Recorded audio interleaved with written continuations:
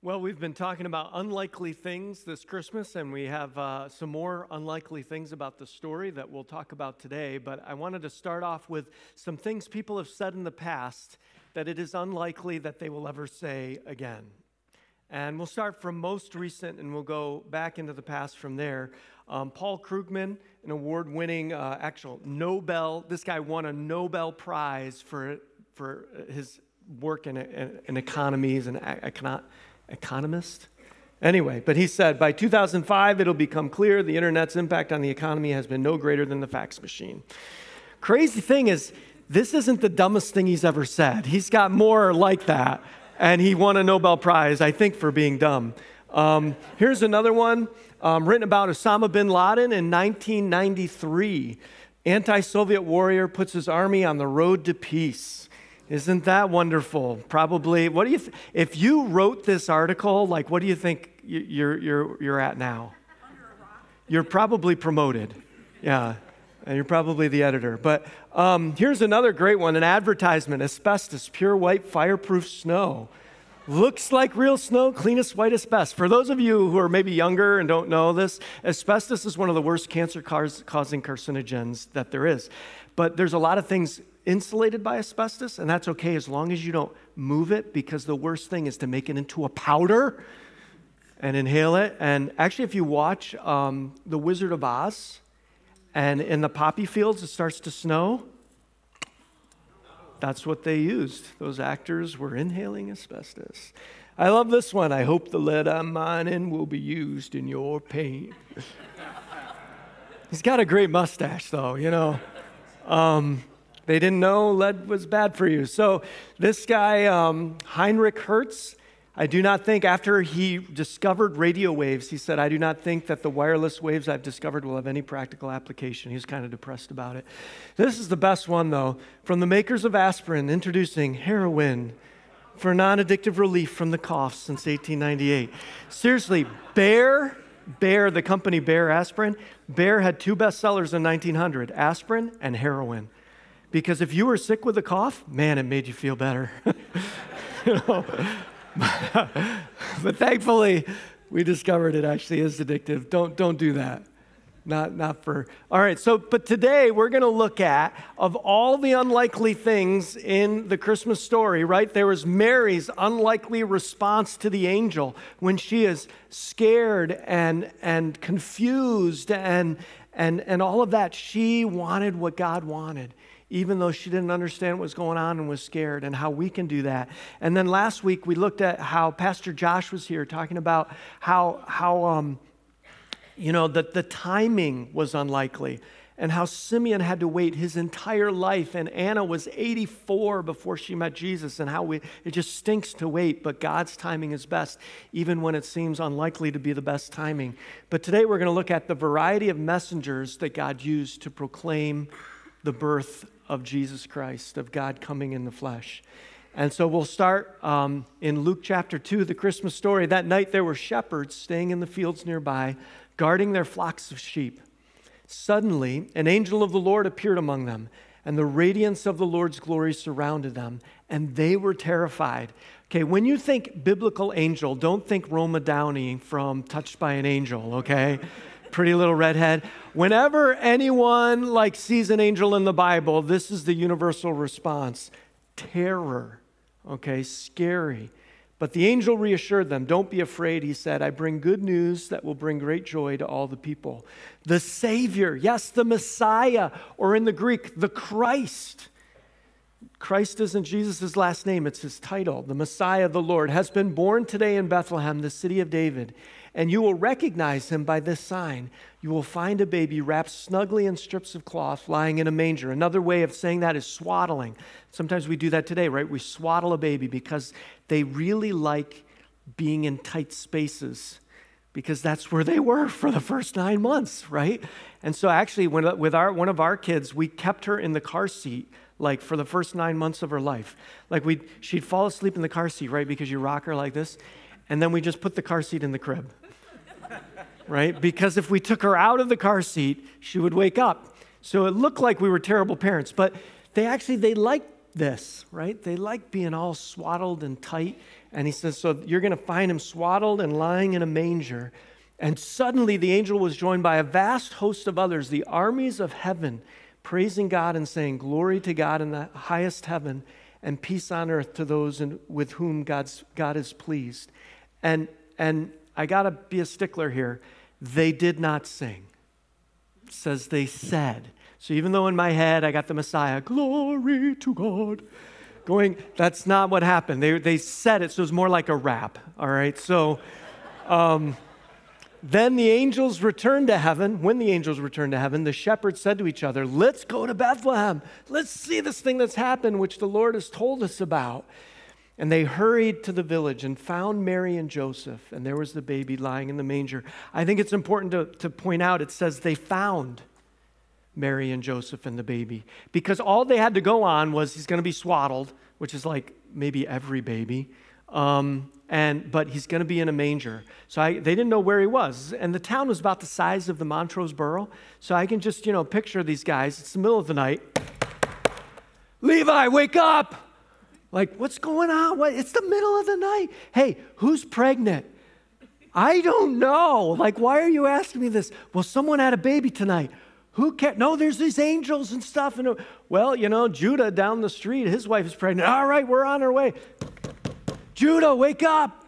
You had a baby yet? No, we haven't had a baby. What are you talking about? Like, oh, we're working for a baby. Well, there's lots of babies. Why are you bothering me? Well, he's in a manger. Well, I think Joshua on the corner of town, he's got a barn and a cave near his house. I think there's some guests that he's got there. All right. And so anyway, they find him, and there's the baby lying in a manger. And I just see all these burly shepherds after they've made their introductions. They're just looking at the baby. I don't know how long you can do that, but after a while, Joseph was kind of like, well, men, thanks for stopping by. Good to have you. And so after seeing him, the shepherds told everyone that happened. They left and what the angel had said to them about this child. And so here's the unlikely messengers. The angels, not necessarily unlikely messengers. If I was God, who's going to proclaim the birth of Jesus, of God coming in the flesh? I'd be like the angels, obvious go-to. Now they were unprecedented. I don't think any of you had a host of angels talking about your birth before it happened, to shepherds out in the field. But the angel thing, I think, was not unlikely. That was the likely go-to messengers that God would use. The unlikely messengers are the shepherds. And they're unlikely for a couple. First of all, they're just regular guys. Shepherds were not especially poor. They were not especially rich, definitely not. They weren't like social outcasts, but they weren't on the high social strata either. They were just normal people. And unlike almost everybody else in this part, the story that we've covered so far, it does not say they were godly. So it says Mary found favor with God and incredibly godly. Joseph, righteous man. Even the story yesterday, Simeon had been waiting for Jesus, righteous man. Anna, godly widow, 84 years old. All these people are godly. The shepherds, they were shepherds. Not particularly ungodly either. Maybe that's been your life. Maybe you haven't been the black sheep of the family, but you're not the holy one either. And maybe your life has just been like this. You're just a regular person, not particularly good, bad, not particularly rich, poor. You're just that shepherd who nobody notices is out in their fields. And that's who God uses to be messengers to proclaim his birth. And if God can use shepherds, then God can use you to tell others about him.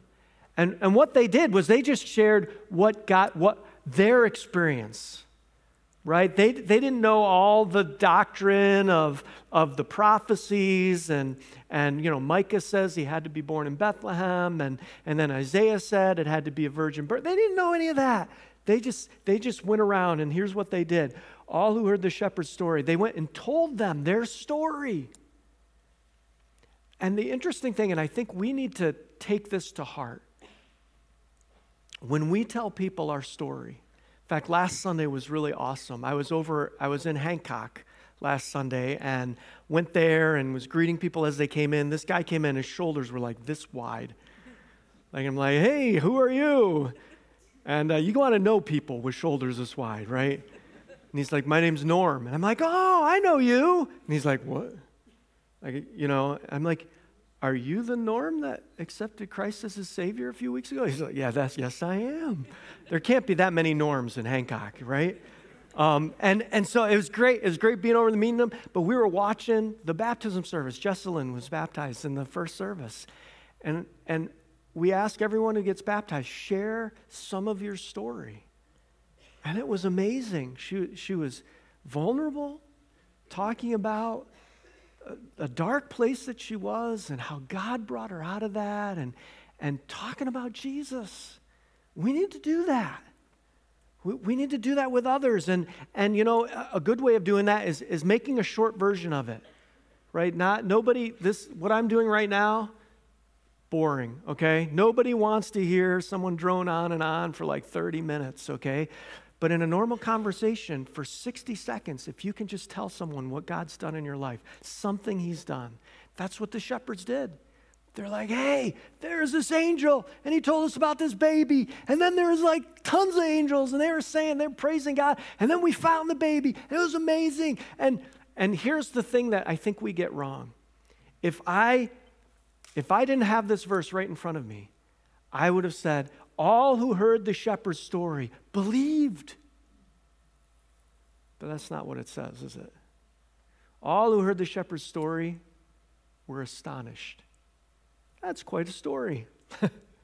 You sure you guys haven't been drinking a little bit out there in the fields? Or maybe, wow, yeah, okay, good for you. That's a great dream. No, it wasn't a dream, it was real. Okay. And they were amazed, they were surprised, they were astonished. They didn't believe. Now, Mary believed. Mary kept all these things in her heart and thought about them often, and that's so important to remember what God's done. But the people didn't. We get, I think one of the things we misunderstand about what God wants us to do, God wants you to be his messenger. He doesn't want you to be his convincer. That's not your job, to convince everyone. No, it was real, it was true, he's awesome, he died for you, you need to. No, just share the message. What has God done in your life? At the end, I'm going to talk about another way to share the message, but this is one way. Just come up with your story, and here's the thing. Share it with someone, share it with who you rode in the car with on your way here, or share it with whoever's sitting next to you. Just practice, just sharing what God has done in your life to others. And then you can share those who don't have Jesus yet as well. The shepherds went back to their flocks. Here's another interesting thing. They didn't quit their jobs and all become like priests or something like that. They went back to do what they'd always done, but in a different way. And they went back to their flocks, glorifying and praising God for all they'd heard and seen. It was just as the angel had told them. And Jesus, so that was the shepherds. So I want to move on to another group of unlikely messengers, and these I think are even more unlikely than the shepherds. These are wise men. Jesus was born in Bethlehem in Judea during the reign of King Herod. And about that time, some wise men from eastern lands arrived in Jerusalem. Now, this is a little bit later in the story. This is not the night that Jesus is born. It's a little bit later. And these wise men, what is a wise man? Okay, well, there's a song, We Three Kings. They're not kings, okay? Wise men, the literal Greek word is magus. That's why some translations have magi. It's actually translated in Acts 13:3 as sorcerer. Okay, but they weren't sorcerers, they weren't magicians, but what they were was astrologers. It's a cross between a scientist and a witch doctor. So what they do is they would study the stars, and they would map out, and they'd make maps of the stars, and they'd track the wandering stars, which would have been the planets, and then different eclipses and then the wandering stars, maybe in certain constellation and comets and different things like that. And they would look at the stars, very scientific, but then they would predict the future by it. That's kind of the witch doctor part. And here's the thing, if you didn't know this, the Bible is not pro-astrology. It's like anti-astrology. You cannot know the future, okay? Like if you're in a Capricorn, what are the Cancer, what are the different Sagittarius, I don't know what your sign is. Astrological sign. Yeah, what's your sign? Someone name Pisces. There, Aries. There we go. I don't remember what I am. Anyway, but so none of that's real, okay? It's just a bunch of made up superstition. Bible is not pro-astrology. But here we have God using astrologists to tell people about the birth of Jesus. And people make a lot of things about the star, like was it a supernova, was it a comet, we don't know, and actually later it seems like it stopped appearing and then it reappeared and then led them to Bethlehem. So it could very well have been an angel or something that wasn't something in the sky. We don't know, don't get hung up on that. But he's born in Bethlehem. They come from the east asking about him. Where is the newborn king of the Jews? They're thinking the Jews would know where their king is born. We saw his star as it rose, and we've come to worship him. Well, King Herod was deeply disturbed when he heard this, as was everyone in Jerusalem. Why? Because King Herod was paranoid and a mass murderer. Not a good combination in a very powerful king. And so that's why everyone in Jerusalem was disturbed, because when a mass murdering, powerful, paranoid king is disturbed, everybody's disturbed. Herod called a meeting of the leading priests and teachers of religious law and asked, where is the Messiah supposed to be born? In Bethlehem in Judea, they said, for this is what the prophet wrote. This is Micah's prophecy. Joel Kessler talked about this a couple weeks ago at communion. You, Bethlehem, in the land of Judah, are not least among the ruling cities of Judah. For a ruler will come from you who will be the shepherd for my people Israel. So then Herod called for a private meeting with the wise men, and he learned from them the time when the star first appeared. And then he told them, go to Bethlehem and search carefully for the child. And when you find him, come back and tell me, so I can go and worship him too. And those of you who know the story know that he wasn't about to worship the baby. This is why he made a careful inquiry. When did the star first appear? Because if that's when he was born, then that means he's about a year old now, or however long it had been, 9 months old now, year and a half old, whatever. And so he was doing the math because, as many of you know, he then tried to kill Jesus, and he ordered the death of every baby in the entire town of Bethlehem that was 2 years old or under. And so after this interview, the wise men went their way, and the star they had seen in the east guided them to Bethlehem.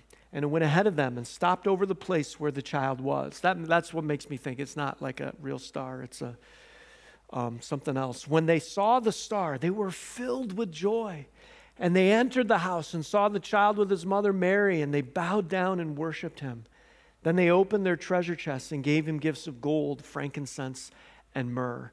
And this is where, as wise as they were, and wise men were incredibly intelligent. They were advisors to the king of whatever land they were from, and often kind of a type of nobility.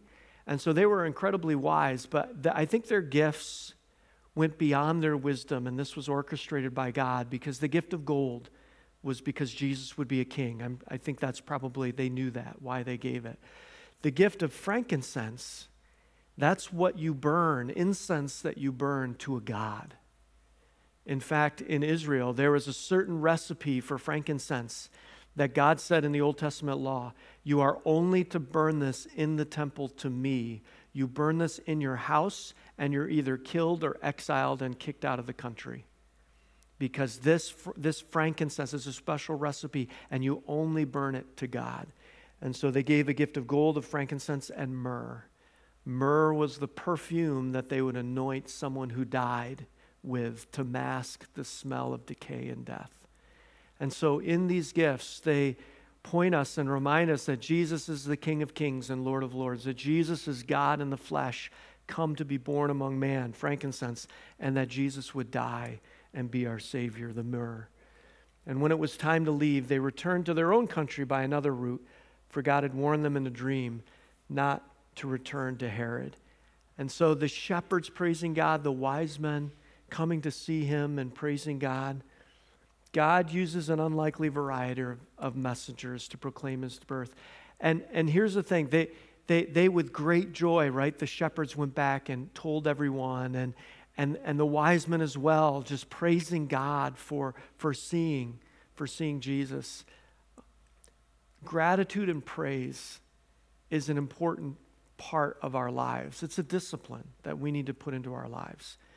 In my small group, the men's group, I don't remember whose idea it was, but someone was sharing just about how they have a habit of gratitude. And then we were talking about we need to do that. And so all week, every day, we've challenged each other in our group text, praise God for something every day. And I think this is especially important around Christmas time because for many people, Christmas is not a real joyful time. Maybe this is your first Christmas without someone you love. Maybe it's your 10th Christmas without someone you love, and it hasn't seemed to get any easier. And so even in times like that there's things that we need to remember who God is and how he sent Jesus and what so much we have to be thankful for. Yesterday, one of the guys texted, he said, I am thankful that I have a washing machine and dryer where I live so I don't have to go to the laundromat. I'm like, I am too, and I don't know if I have thanked God for that ever. Like, I just take that for granted. What a great thing. I don't have to leave the house to do my laundry. And so just to be thankful to God. The kids are learning, of course, this story about Jesus being born just like we are. But their bottom line is you can have joy because God sent Jesus. So that's what the kids are learning over there. And that's true for us as well. We can have joy because God sent Jesus to us to be born. And if God can use the unlikely messengers of wise men who aren't even Jewish. Jesus is Jewish. His parents, Mary and Joseph, Jewish. Like all the apostles, Jewish. Almost everyone who wrote the Bible, Jewish. Like if I was up in heaven, with the angels and God's like laying out his plan. All right, I'm going to have some messengers. Oh, yeah, this would be great. Angels. Yes, we're in on that. Yeah, how many? As many as you want. All right, we'll all be there. I don't know. And then he says, okay, another messenger, shepherds. And they're like, shepherds? Well, yeah, I can see that. God's got a soft place for shepherds. Abraham, Isaac, Jacob, all shepherds. Moses, shepherd in the wilderness, burning bush. David, shepherd, right? Amos, prophet, was also a shepherd. God seems to have a soft spot for shepherds. So it's like, okay, shepherds. And then I'm going to use astrologers. What? And they're not even going to be Jewish. What? Like, yeah, they're going to come from Iraq. What? Like, that doesn't make any sense. But if God can use shepherds and God can use non-Jewish, why? The interesting thing is, who does he send to normal people? Normal people. Who does he send to the rich and powerful? The rich and powerful. And so who is he sending you to? To the people around you. If you're a billionaire here, probably watching online because you're clearly not in the room, God is sending you to the billionaires. If you're not a billionaire, he's sending you to everybody else, and to the people that God's put around us. And so one way to do that is to share your story. Another way to do that, I talked about this previously, is to ask a question. And here's a list of questions that you can ask. In fact, we printed these out on cards, and I forgot to talk to the greeter people, but I'd like them to hand them out as people leave. Starter questions. Just pick one of these questions as a starter question and ask everybody that question. Ask your kids that question. Ask your family that question. Ask your friends that question. Ask your coworkers that question. Here's why. And just pick one. So the first one, the person who recommended this, his question was, what happens when you die? Okay, that's kind of, not for everybody, to work that in. But maybe one of these other questions is something, how do you know something's true? What's the most important thing in life? Why? Do you think much about spiritual things? And here's the thing. If you ask the same question over and over, you'll get better at asking a follow-up question. Here's standard follow-up questions. Why? What do you mean by that? Tell me more about that. So let's say, do you think much about spiritual things? Not really. Well, why? Well, I don't know. I guess I'm just too busy, I'm trying to work and got so much going on, and I just don't have time to think about stuff like that.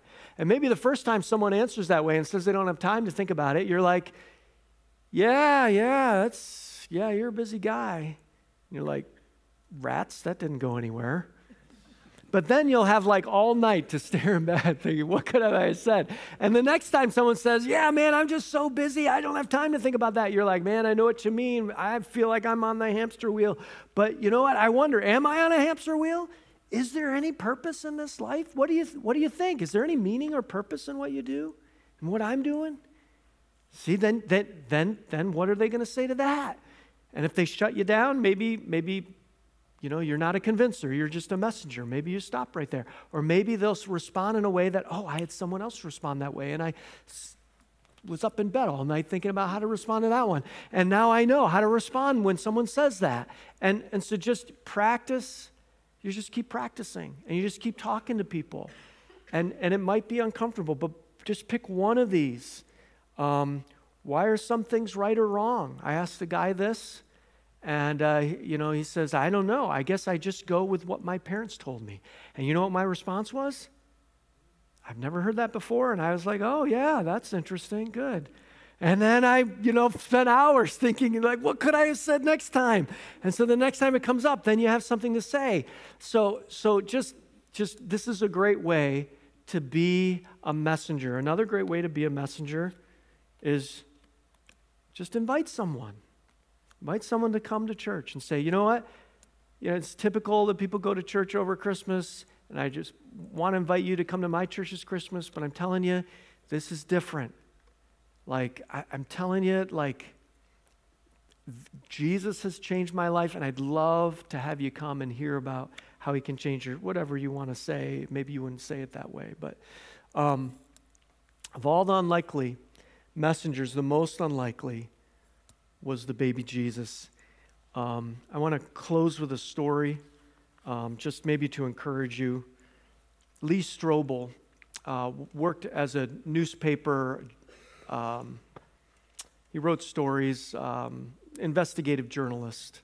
That's what he was in Chicago. And then his wife made Jesus her forgiver and leader, and it made him really mad. He's like, I didn't sign up for this. I married a woman who had my values, and now she's this Christian, and it's just not fair, and I don't like it, and she's changed. Yeah, she's nicer, but I don't like it. And so he set out to disprove Christianity. So he could come to her and say, here's all the evidence, like, you're an idiot, you need to change, it's clearly false. And so in his research, though, he realized actually there was way too much evidence for him to deny, and he gave his life to Jesus as well. And so a year or two after that, he really felt like God was wanting him to go back to the newspaper office where he worked and invite a coworker of his to come to church for Easter. So this isn't a Christmas story, it's an Easter story.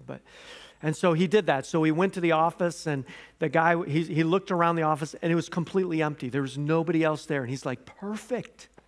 And so then he walked up to the guy's desk, and the guy stood up to meet him, and, hey, Lee, good to see you. Yeah, a little chit-chat. And then he says, hey, I just came, and maybe he had one of these cards. It wouldn't have looked like this, and he says, hey, I just wanted to invite you to my church this Easter. I would love to have you there. And the guy's like, you know what? It's just not for me, no. Turned him down cold. And then he's like, well, maybe God wanted me to just try to have a conversation with him. He says, you know what? Jesus has made such a change in my life. He told a little bit of his story, and he said, and I think the resurrection is real, and, are you interested in spiritual things? And he says, not really. In fact, I'm at work here. I know it's after hours, but I have stuff to do, and just shut him down. No response whatsoever. And so Lee left, and he was like, what was that? Like, I thought God wanted me to go and talk to this guy, and clearly, and so he just said, well, maybe I planted a seed, and he's not ready now, but maybe God will use that in his heart. And years went by. Lee actually became a pastor in a church in Chicago, and was at that church one day, and a man came up to him afterward and said, "Hey, I just want to thank you for the incredible spiritual impact you've had in my life." And Lee was like, "Well, thank you. I really appreciate that. Who are you? I don't think I've ever met you." And he said, "Well, yeah, let me tell you my story. You see, I lost my job a few years ago, and I was desperate for anything, so I called up a friend of mine, and he said, 'Well, can you tile floor?' And he says, 'Not really,' but he says, 'Yes, I could tile floor.' And he says, 'Well, can you go to my newspaper office and tile the floor in that office where the people work after hours?' And he says, 'Well, sure, yeah, I have anything for money because I need work.' And so he said, 'So I was in the newspaper office when you walked in. I don't think you even saw me because I was on my hands and knees behind a desk putting tile on the floor. And I listened to everything you said to that man. And after you left, and after I left the job, I went home to my wife and said, "Honey, we're going to church this Easter." And my wife and I and our teenage son went to church that Easter. And at that service, all three of us prayed to make Jesus our Savior and Lord. And you had an incredible impact in my life." And the point of that story is, God sent us to be messengers, not convincers. And you don't know even who he's sending you to be a messenger to. Maybe you'll talk to a friend of yours, and there's been times where I've gone and visited someone in the hospital, and then I find out that, the person God wanted me to talk to was not that individual, it was their son who was with them in the hospital. Or it wasn't anyone in the room, it was the nurse that I talked to on the way in. Just be God's messenger, and I'm telling you, it will be exciting. One of the 26 baptisms that were briefly shared, like in the feed, all those dunks, there was one of an older man. He's near retirement. He's a teacher at Susquehanna, Jeff Hall. He had a beard. He was baptizing a girl. He's been a Sunday school teacher. He's been teaching the kids out at Bridgewater Halstead for years and years. And he's a track coach and cross-country coach at Susquehanna High School, and just a great guy. This is the first time he's ever baptized anyone, because a girl that he had in Sunday school accepted Christ, is a little older now, and said, "I want Mr. Hall to baptize me," because he volunteered for kids ministry. So, whether you tell kids about Jesus here, whether you say, "Hey, I want to be involved with students," the 6th through 12th graders that are coming here tonight from 4 to 6 o'clock, whether you're involved with them, whether it's a friend or a neighbor or a family member, be God's messenger. It is the greatest adventure. And a lot of times you don't know. You don't know what adventure is going on. But I'm telling you, God is doing something behind the scenes, often when we don't see it and know it. And he wants to use you as his messenger. Have you accepted his message of salvation? So Jesus came not just to begin a winter solstice holiday of gift giving. He came to die for you and me. One of the goals I set at the beginning of this year was at least once a month to pray a prayer of salvation. And so I want to do that to close out our service. And if you pray with me, or if you just want someone to pray with you, after I pray, the band's going to play a song, and you're welcome to come up and pray with anyone at the front here. And if you're in Hancock, go to the back, and someone will pray with you there if you need someone to pray with you. But just pray with me now. Especially if you've never made Jesus your Lord and Master. Pray and do that right now. Heavenly Father, I just thank you for sending Jesus Christ to be born in that manger and to be raised in that house in Bethlehem where the wise men came, but then to grow up and to die on the cross. And God, I admit that I am a sinner and that I deserve hell and I deserve your punishment. But so I just ask that Jesus would take my punishment upon himself on the cross 2,000 years ago, that he would pay for my sins. God, that you would forgive me for all I've done. And out of gratitude, I want to make Jesus my leader, my Lord, my master. I give you my life. Help me to follow you from this day forward. In Jesus' name I pray. Amen.